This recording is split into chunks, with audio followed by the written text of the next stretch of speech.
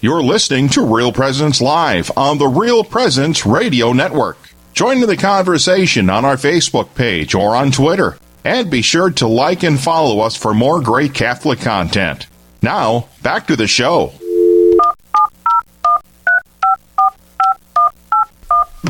Welcome back, everyone, and that sound, you know what that means. It's time for our Straight Talk segment, as Father Jason Leffer and I, Father James Gross, are here with you for this segment to answer the questions that you may have about whatever is coming to mind regarding the beautiful Catholic faith that we practice. 877-795-0122 is that toll-free number. You can also leave your questions on Facebook, and we look forward to hearing from you, and we especially like to be able to visit with you directly. So we do invite you to call in. And Father Leffer, we were talking about a number of different things that are coming up. And if you want to just go ahead and get us started here with something you have on your mind. Yeah, absolutely. Well, I think the first one is, like, we're celebrating Catholic Schools Week, right? Mm-hmm. That's a big thing. Now, you know, I'm looking at both of us. We were products of public education. Right. Napoleon did have a Catholic school which closed before I was born. So my oldest cousins had gone there. Okay. And then for myself, too, Leffer it was the Benedictine sisters out of Crookston came all the way to Leffer, and it was a Catholic school, but it closed. My sister had 1 year of it before it closed as well. But I had the privilege of going to, like, a 3-room country schoolhouse myself. So I had like the Little House on Prairie experience, and it was great because all the kids were Catholic. I was just going to say, probably. We were all Catholic. Now, our teachers, they came from all over the United States. It's kind of cool. It was like a mission. You know, I mean, I think they were all young. They were dynamic. They were like on this mission. But we would do things literally like we would take field trips to Chicago. Wow. Take field trips to Yellowstone. So I kind of got the best of all worlds, okay? Mm-hmm. Now, I say that, so in a certain way, it still had a Catholic flavor. Like, they would let us go across the street to the church we'd go do faith formation in there, because our whole community was Catholic, right? Right. So in a certain way, it still had the Catholic flavor. I'm sure grace before meals, before lunch, or things like that. Well, exactly, even though it was technically a public school. So, but I thought, you know, you and I could both well, first of all, we want to encourage people to call in and share their stories of Catholic education and how the Catholic education has affected them or whatever. So one of the things I thought maybe we could each share a story or two ourselves, what we've witnessed or seen. So here's one way that I see, like, I'm really immersed, like, in the Catholic homeschooling movement. I have so many of my parishioners and past parishioners and things, and I'm with the Bethlehem community, and they're promoters of children's books that go out. But my own brother and his wife, they're homeschooling. But what they do, they actually homeschool, but then they work in conjunction with the local Catholic school, where they actually support all the programs. They're involved there. They take part in the sports. So there's kind of like this cooperative effort, you know, where they help to fundraise for the Catholic school. So I just want to, you know, put a word out there about how there are these different examples of Catholic education, and what I admire are like Dave and Carrie, who are just here. Like, and you can see the sacrifices they've made to make sure that the Catholic school is thriving. But what I admire is the parents. It doesn't matter what form it takes, if it's Catholic education, Catholic homeschool, whatever. The sacrifice that is behind it, the conviction that they have that we want our children to be saints, and we're going to make whatever sacrifices necessary to make sure that they, as Dave said so beautifully, shouldn't the whole world be like this? Isn't it? We want the whole world to be Christian. We want the whole world to cooperate with this. We want the good news to go out. And so I guess the thing that inspires me is when I encounter those parents and I see the sacrifices they're making to make sure that their children are there. And then you encounter the fruit in the children, and I always there's like an openness in the kids. There's like this openness in the kid. They have this security that their education they're receiving they're confident. They're not afraid. Like kind of when I went to major seminary, we went at a time where I always called the hermeneutic of suspicion. You kind of had to take what you're receiving through a filter to make what's truly Catholic and what isn't. You had to work really hard at kind of making sure that what you're receiving really is of the Catholic faith. But nowadays, I encounter these kids. They don't have any suspicion in them at all. They're just like, I'm open. I'm a sponge. Teach me. I trust what you're saying is true and good, and help me be a good Christian. Yep, Dr. Janet Smith had a recent editorial in National Catholic Register in which he was talking about the convictions of a lot of her students today that are more muscular, you might say, in terms of their defense of the faith, as opposed to some of those a generation ago. And whereas there may be additional problems with the culture today that hadn't been in place back then, there are students who are rising to the challenge. I also think about, and this isn't going to be profound by any means, but just the opportunity to relate to children within the Catholic school in such a meaningful way, in these informal ways, and some of the things that happen. There was a time a few years ago, I won't mention the school, but I was in a second grade classroom, and as I came in, kids were walking around doing sorts of things, and this one blonde-haired girl came running up to me, and she said, "My dad is fat." Kind of like you, but bigger. Oh no! And then just went running away. I'm like, oh, that's nice. Run along now. but you're testifying to the innocence of and just entrusting herself to me, to say something like that and stuff like that. It's a testimony of the safety, like the security, like there's freedom to be who you are, and there's no condemnation in that. I mean, I hear that. That's a beautiful story, Father Gross. Yeah. I mean, it truly is. Well, here, I want to make another connection that really quickly for the two of us. But before you do that, Father Leffer, I'd just like to mention we did have someone on the line who wanted to talk about their experience at De La Salle Academy down the Twin Cities. It was Mark from Cass Lake. His call dropped, so please call back. We'd love to be able to listen to you and have you on the air. 877-795-0122 is that number. So here would be, like, one of the goals of Catholic education, right, is that our children grow up to be good Christians and good saints, but a natural extension of Catholic education is, for us, is seminary. That's where you and I met, even though we were both publicly educated. Right. But we had those 2 years of pre-theology. Well, it was pre-the for me, but you were the 4-year college normal, plan. Yep. But 2 years together, where we were basically in the same classes together doing it. But we had this environment with other Catholic guys, and we were all interested in learning and knowing and growing, and it's 2 of the greatest years of my life. And I'm bringing this up to say, like, so for those young people who are going through, and I always tell us, hey guys, I'm jealous of the Mormons. They always give 2 years of their life to go on mission, to be immersed in their faith, and they go out and they proclaim their doctrine, knocking on doors, and I for us it should be like, hey, every young Catholic guy should spend 2 years in a pre-the program somewhere, really not just discerning priesthood, but their call to vocation of marriage, or to the consecrated celibate life, or what have you, and that Catholic formation to really go out and be this light in the darkness. Indeed, and I'm glad to say that we do have Mark back on the line calling us from Cass Lake, east of Bemidji. Welcome to Real Presence Live. Good morning. How are you boys doing? We are hanging in there. We appreciate you calling us boys, because that's who we really are. So share with us your story, if you would.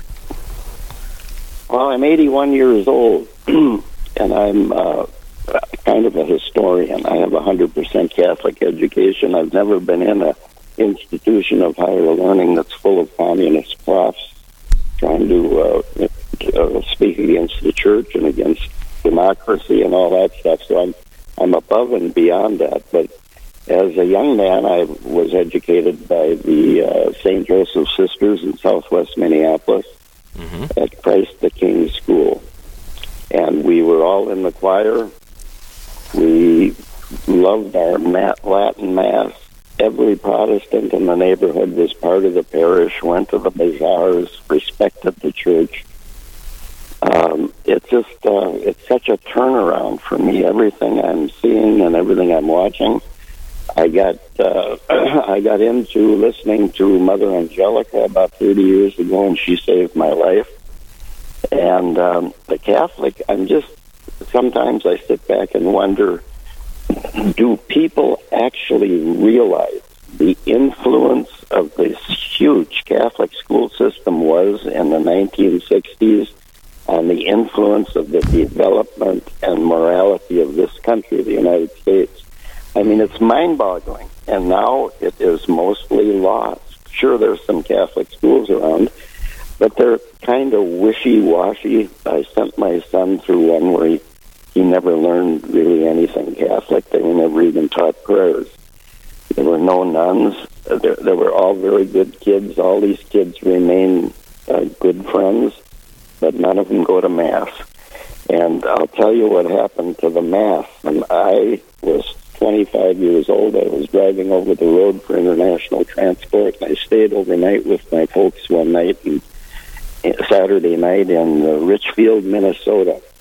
And I went to Mass the next morning at St. Richard's, and there was a priest in a silly-looking white smock, and there was a skinny kid with a guitar, and my whole world had been destroyed. I mean, I knew then at the age of 25 that there was a big mistake made. And it wasn't Vatican II, it was misinterpretations, massive misinterpretations, and the hijacking of Vatican II by the German and Dutch bishops, which are leading, the German bishops are leading today with this insanity of giving people living in sin Holy Communion. And the only thing that's going to save the Church is going back to the traditional Latin Mass, back to respect for Holy Communion, fast from midnight. That's one of the first things. Was the fast from midnight was moved up to 1 hour, and that is a lack of reverence in the Holy Eucharist.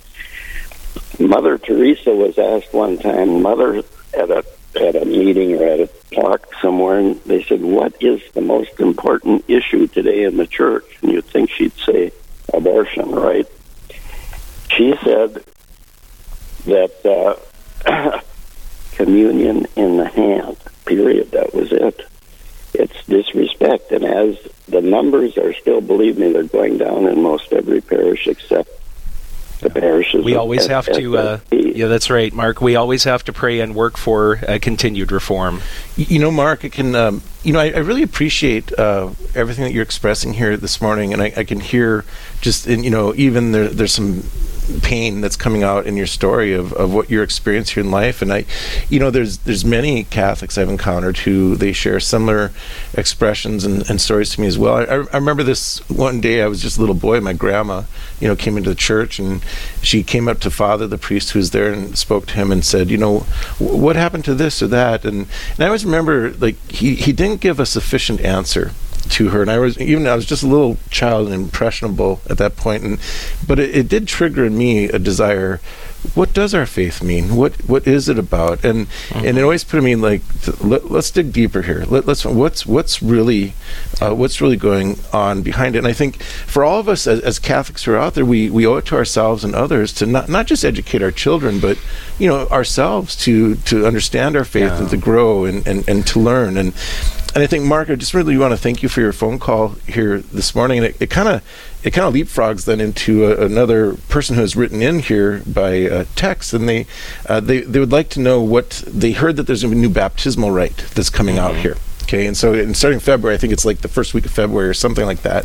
And before you dive into that, thanks again, Mark, for calling and for listening. Our number is 877-795-0122. And yes, there's a new rite of baptism for children.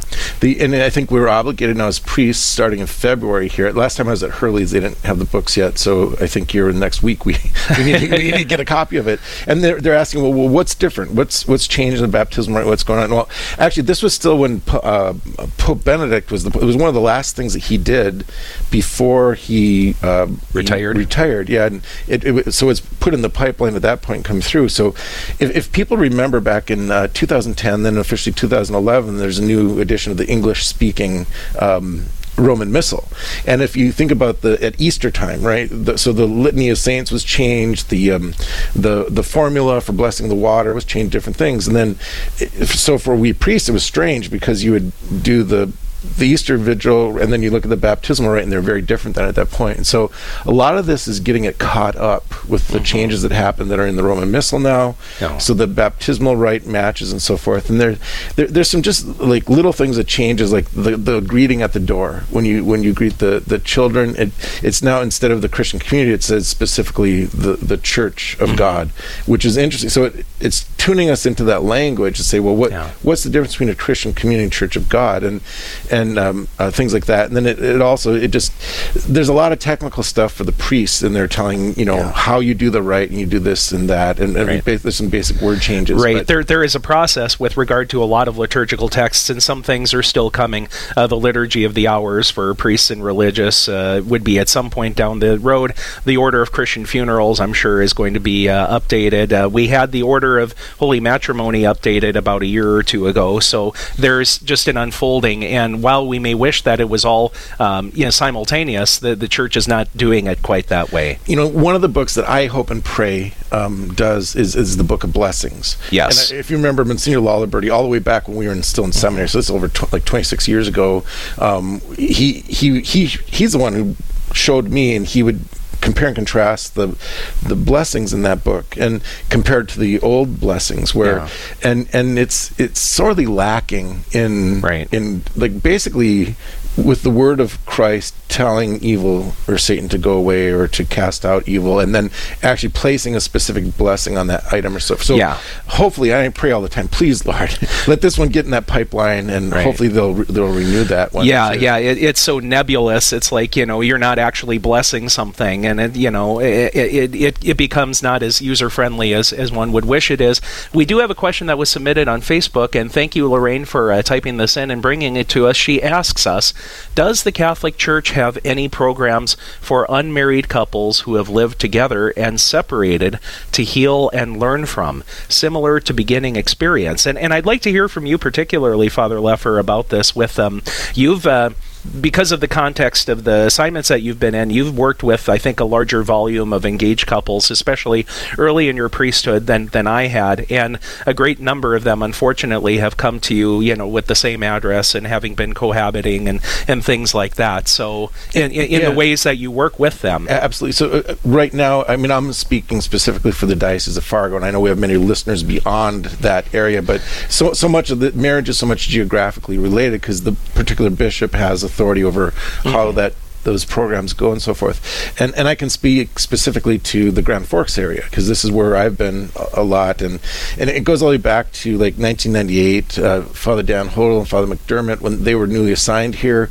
The marriage prep program needed a little help, and they kind of got in there. I came in the next year.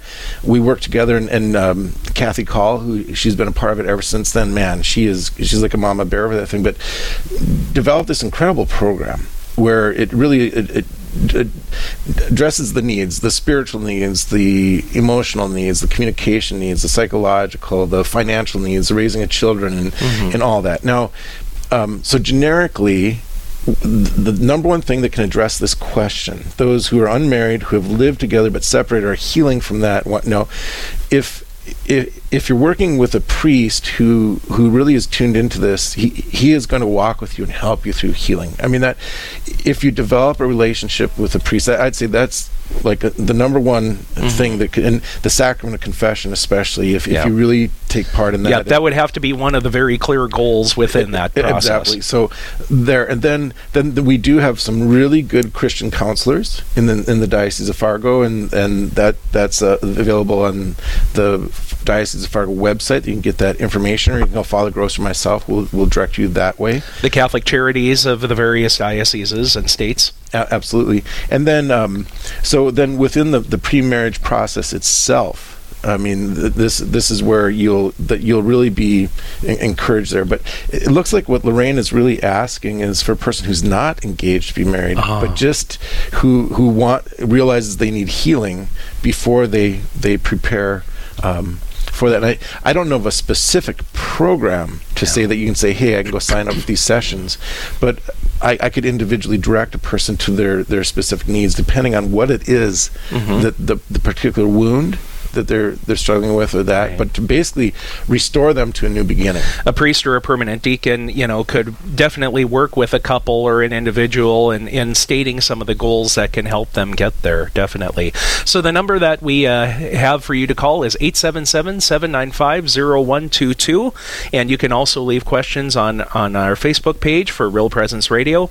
Looking ahead here, this coming weekend, and the hosts might talk about this a little tomorrow, but I thought it would be appropriate appropriate to mention it because once every 6 years, I suppose, whatever it is, when a day like February 2nd lands on a Sunday, it supersedes that Sunday of ordinary time. And unfortunately, a lot of people think of February 2nd primarily as Groundhog Day, when in a town in Pennsylvania, men in tuxedos and top hats drag an obese rodent out of its hole, and things like that. Phil. Yes, that's his name. And, either there's no more winter or 6 more weeks, and, living in a place like this, we say 6 more weeks, that would be the good news, because it's probably going to be 8 or 10 or 12 more weeks of winter. But the presentation of the Lord Jesus, it gets a little bit more attention because it lands on a Sunday. Okay, so this thing is rich. This thing's loaded, Father Gross. There's so many levels.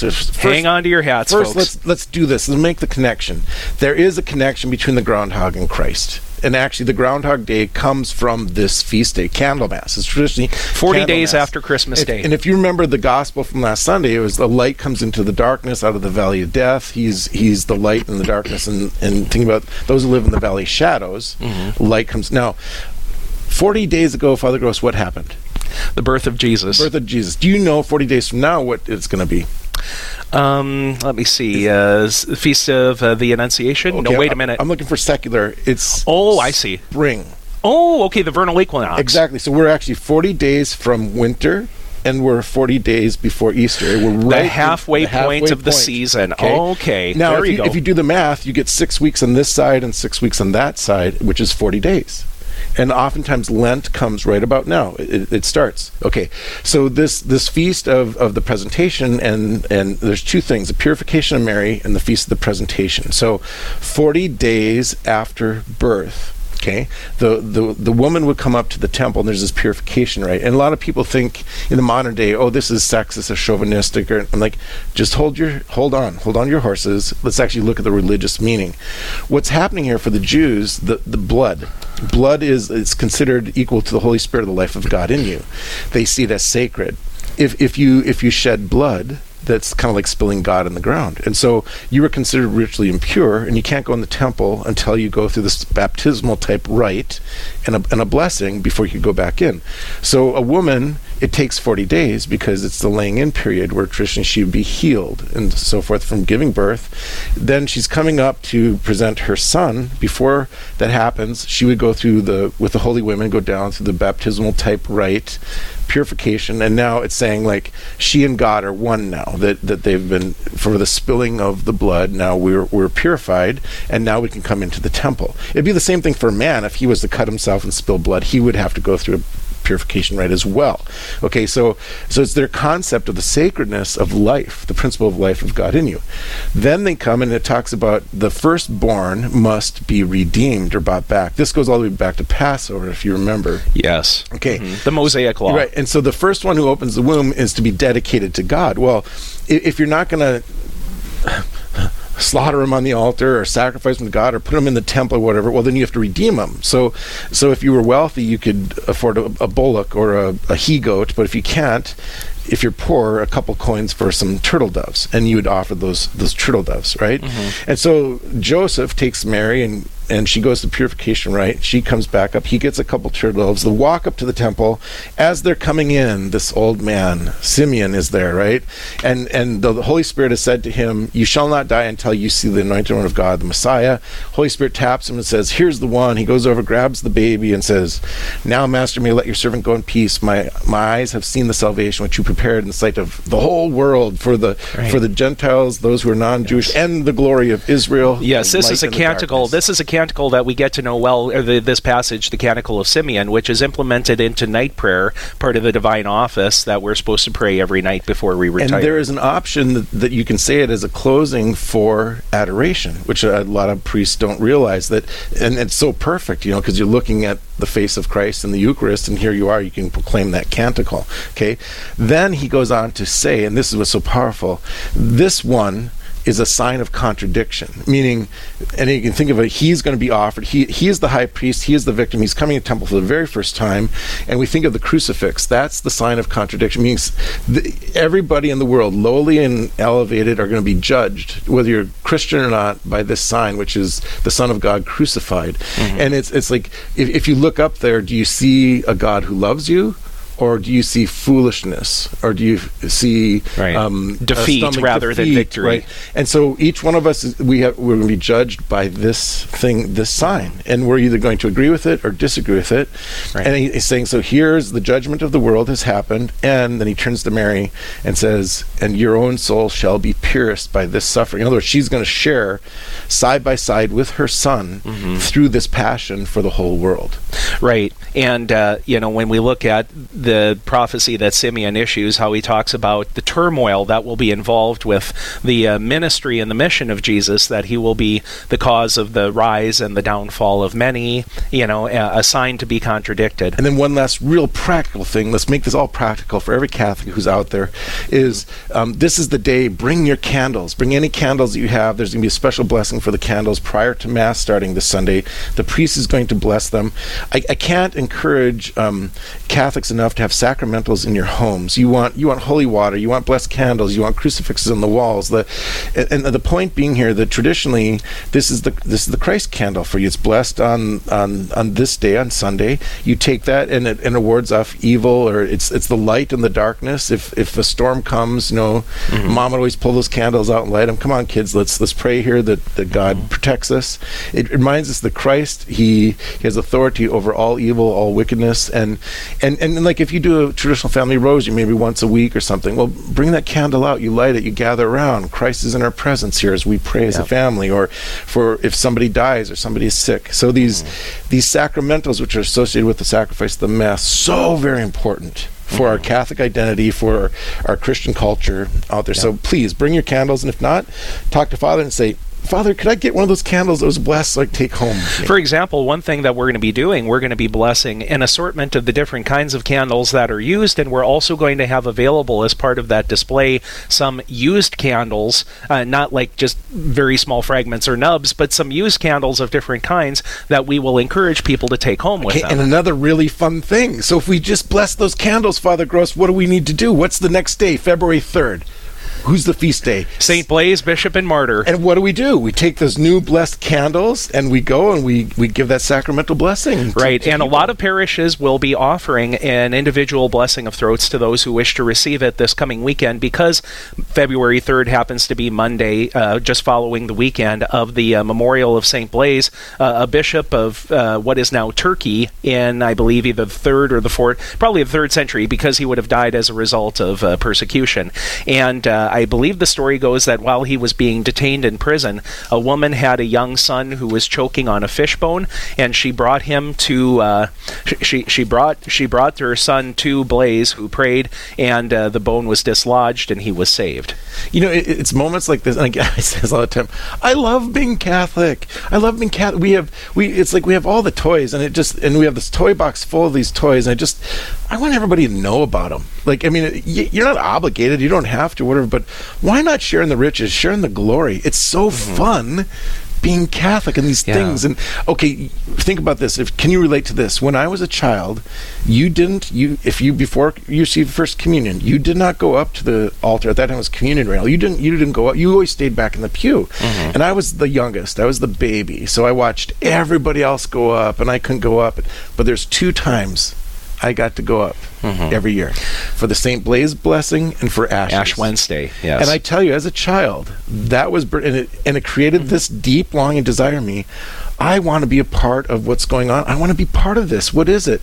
And so that's why I say these sacramental. Like, there should be a procession this Sunday after these candles lit. We're gonna bless them, and everybody who comes, they'll get a candle. We will process in.